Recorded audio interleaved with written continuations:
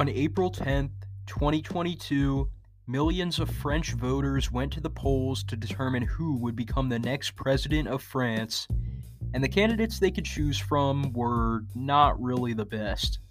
Incumbent President Emmanuel Macron of the centrist party La République En Marche received just under 28% of the vote. Macron's presidency has been tainted by high fuel taxes, corruption, and police brutality, which culminated in the Yellow Vests protests and ultimately caused Macron's approval rating to bottom out at 20%. Pas-de-Calais Assemblywoman Marine Le Pen of the right-wing party National Rally received 23% of the vote. On top of her fierce opposition to immigration and close ties to Vladimir Putin, Le Pen is the daughter of controversial politician Jean-Marie Le Pen, an avowed anti-Islam activist and Holocaust denier, although the younger Le Pen has disavowed her father's comments and even expelled him from the party in 2015. Bouches-du-Rhône Assemblyman Jean-Luc Mélenchon of the left-wing party La France Insoumise received 22% of the vote. Mélenchon has faced numerous accusations of anti-Semitism due to comments ranging from blaming Jews for the killing of Jesus, to denying France's role in the Holocaust, to the bizarre claim that the 2015 Hypercacher kosher supermarket hostage crisis was a false flag attack. Arguably the most controversial of the bunch, journalist Éric Zemmour of the far-right party Reconquête received just over 7% of the vote. Zemmour is infamous for his unapologetic promotion of the white nationalist Great Replacement theory, which propagates that ethnic French are being systematically replaced by North Africans through immigration and interracial marriage. Fun fact, Zemmour is literally the son of Algerian Jewish immigrants. So yeah, not the best selection of candidates if you ask me. Alas, as the two highest polling candidates from the first round of voting, Macron and Le Pen will advance to a runoff election on April 24th to determine the winner of the presidential election.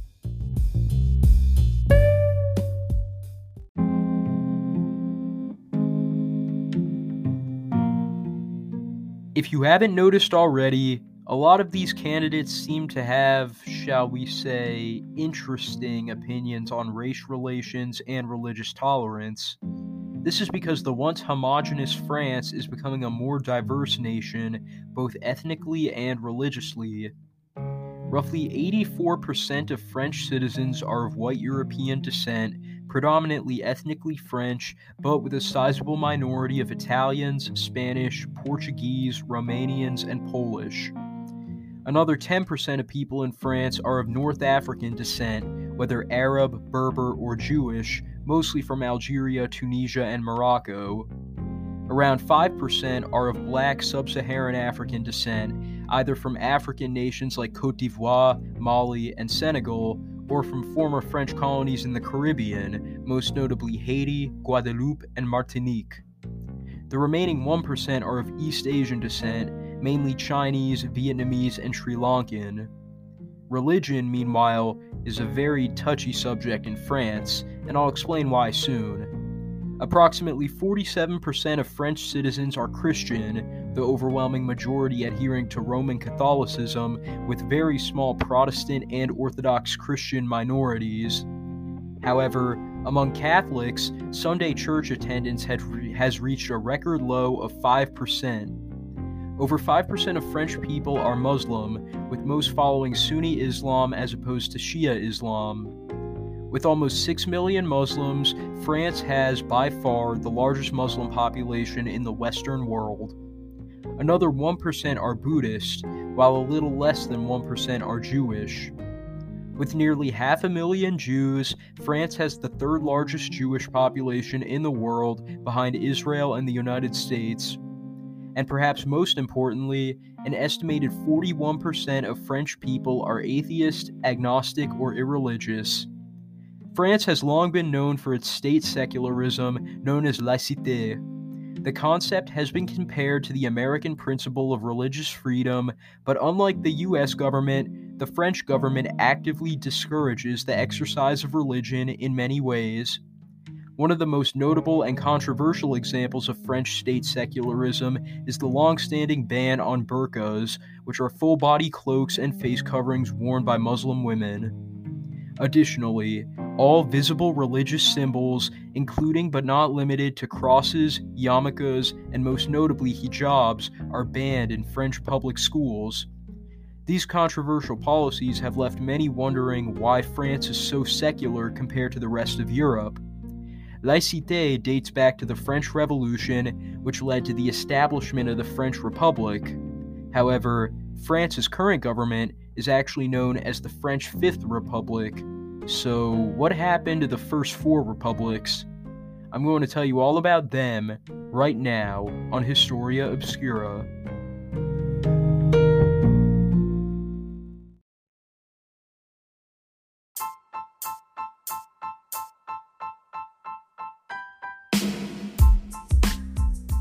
Welcome to Historia Obscura. This is the 60th episode of this podcast, and I really hope you enjoy it. Special thank you to Patreon subscribers Barbara and Tom. If you want to receive a shout out in every episode, among other benefits, help support this podcast by going to patreon.com/Historia Obscura and becoming a patron. One more thing. Make sure to stick around for a little to hear a message about the sponsor of this episode of Historia Obscura, Anchor. If you want to make your own podcast, you'll want to know everything about how to use Anchor.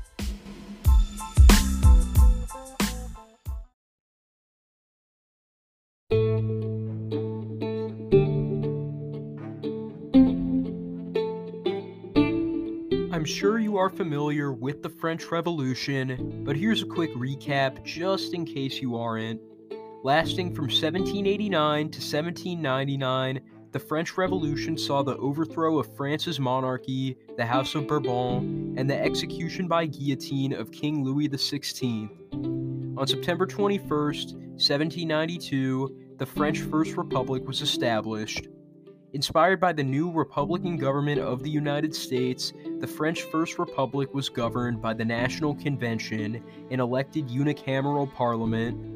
With regard to religion, the Catholic Church, which was heavily associated with the monarchy, was put under full government control, while the Cult of Reason, an atheist belief system, was declared the state religion of France.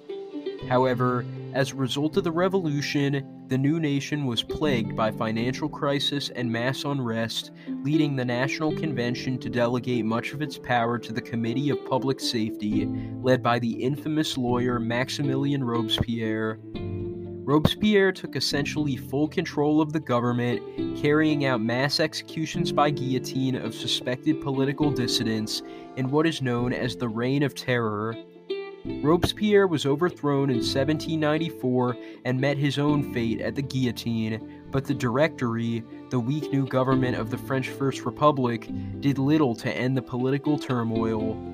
In 1799, a successful coup d'etat against the Directory took place. The coup was led by a young, ethnically Italian soldier from the island of Corsica, whose name you probably know, Napoleon Bonaparte.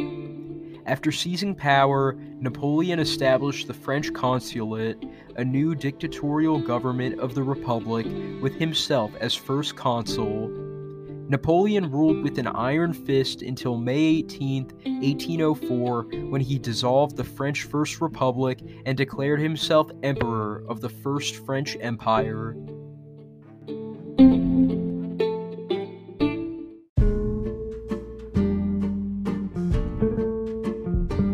The First French Empire experienced a rapid expansion during the Napoleonic Wars.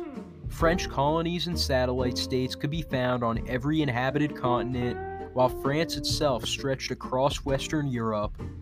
The Catholic Church was also returned to its status as the state religion of France, while the Napoleonic Code, a uniform system of laws, was spread across Europe. Following his disastrous invasion of Russia, however, Napoleon was captured and exiled to the island of Elba.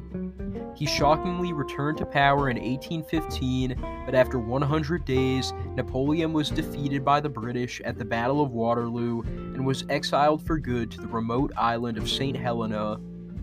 Louis XVIII of the House of Bourbon, the brother of Louis XVI who had been living in exile in England, was returned to the throne in France, and the Kingdom of France was re-established. Under monarchical rule, France experienced a period of peace and internal growth. In 1830, however, King Charles X was overthrown by his distant cousin, Louis Philippe. King Louis Philippe I heavily liberalized the monarchy, giving more rights to commoners, but the desire for a republic endured. On February 23, 1840, the Kingdom of France was once again overthrown and the French Second Republic was established. Louis Napoleon Bonaparte, the nephew of the one and only Napoleon, was elected president of the Republic. I'm sure you can see where this is going. Louis Napoleon began to consolidate power and crack down on his political opponents. On December 2, 1852, after launching a self-coup, Louis Napoleon dissolved the French Second Republic and established the Second French Empire, taking the title of Emperor Napoleon III. Napoleon III's uncle, Joseph Bonaparte, spent much of his adult life living in Bordentown, New Jersey. Similarly to his other uncle, Napoleon III rapidly expanded the territory of France. However, he was much less successful than the elder Napoleon, as evidenced by the failed attempt to establish a French puppet government in Mexico and France's 1862 loss to the Republic of Mexico at the Battle of Puebla, the origin of the Cinco de Mayo celebration. In 1870, the Franco-Prussian War broke out as German unification attempts encroached on French territory. Germany soon took the upper hand in the war and captured Napoleon III. On September 4, 1870, French Republican leader Léon Gambetta seized the opportunity to declare the dissolution of the Second French Empire and the establishment of the French Third Republic.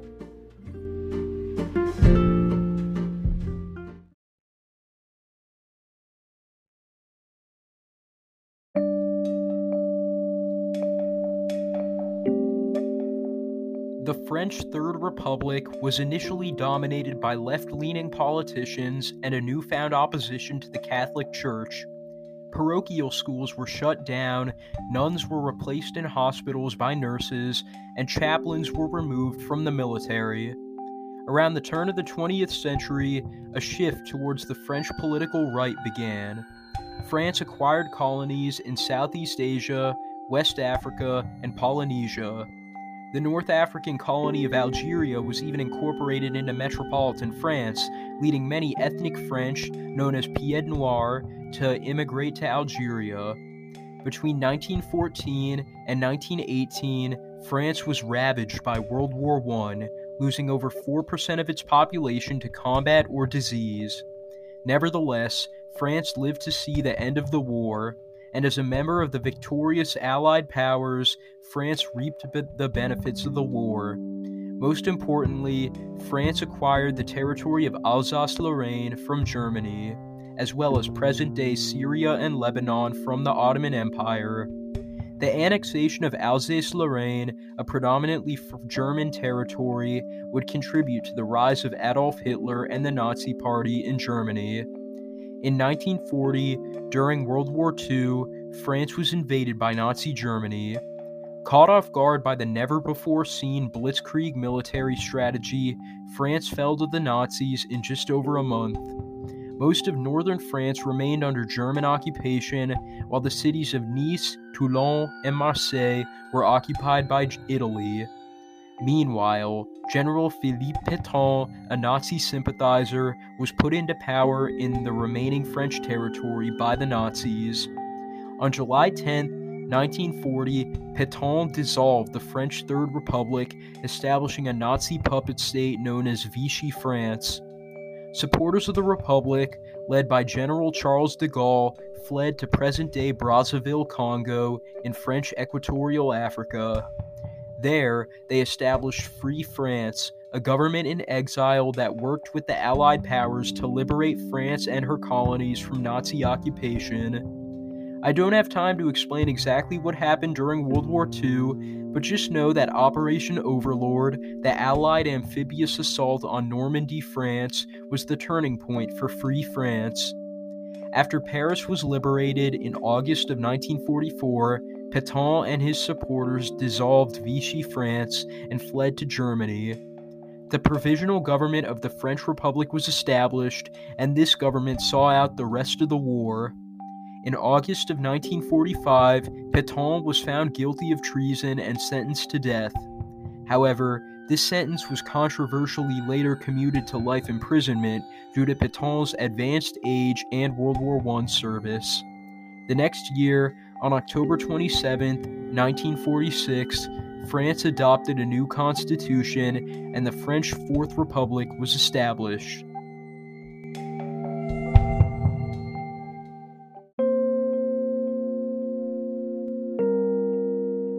The early years of the French Fourth Republic saw unprecedented economic and social prosperity in France.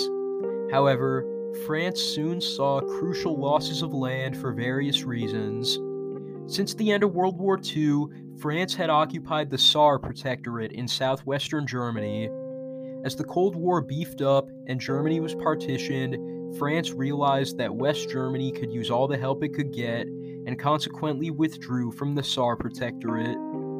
Meanwhile, trouble was brewing in the colony of French Indochina, made up of present-day Vietnam, Laos, and Cambodia.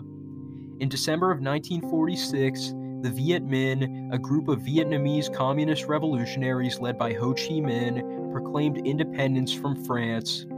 The First Indochina War broke out, and after the crippling French loss at the Battle of Dien Bien Phu, France withdrew from Indochina.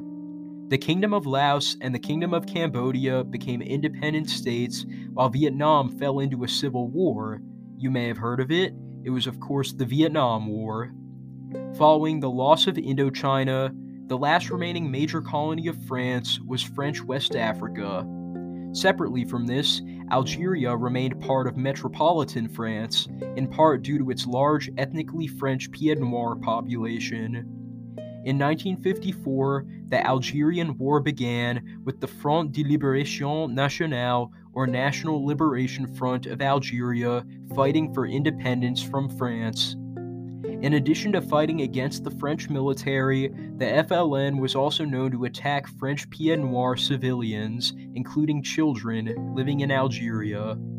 In response, General Raoul Salan founded the Organisation Armée Secrète, or Secret Armed Organization, a far-right paramilitary organization that carried out attacks on Algerians and on French politicians who were seen as capitulatory to the FLN.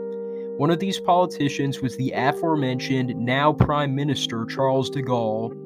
De Gaulle sought to make peace with an independent Algeria so that Pied Noirs could safely be evacuated to France, but on top of repeated assassination attempts against him by Salan and the OAS, de Gaulle was limited by the weak premierial power given to him by the Constitution of the French Fourth Republic. With the support of a French army tired of war, de Gaulle led a successful effort to dissolve the Republic and drafted a new constitution that created a strong unitary executive office of president. On October 4, 1958, the constitution was adopted and the French Fifth Republic was established. In the new republic's first election, de Gaulle was elected president. In 1962, de Gaulle granted independence to Algeria, ending the bloody Algerian War. Pied Noirs, as well as Algerian Jews and some Algerian Muslims who cooperated with the French, were evacuated to France. Meanwhile, seeing the writing on the wall that decolonization was the new trend, de Gaulle granted independence to all of the countries in French West Africa. De Gaulle would serve until his resignation in 1969 and died the next year from a brain aneurysm. He is remembered fondly by many French people, both for his leadership during some of France's darkest moments, as well as for his establishment of a new French government that remains in power to this day.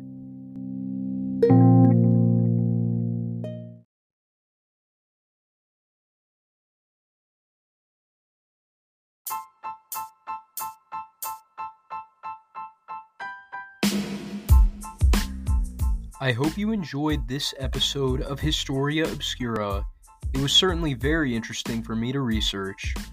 If you want to suggest an episode of Historia Obscura, send me a voice message at anchor.fm/historiaobscura/message. Feel free to leave your name and location, and if I like your idea, I'll make an episode of it and give you credit. Additionally, if you want to support this podcast, go to patreon.com/historiaobscura and become a patron. And of course, I can't go without once again thanking this episode's sponsor, Anchor. They are by far the easiest way to make a podcast, so if you want to make your own, go to anchor.fm. With that said, this is Jack from Historia Obscura, signing off, but not for long.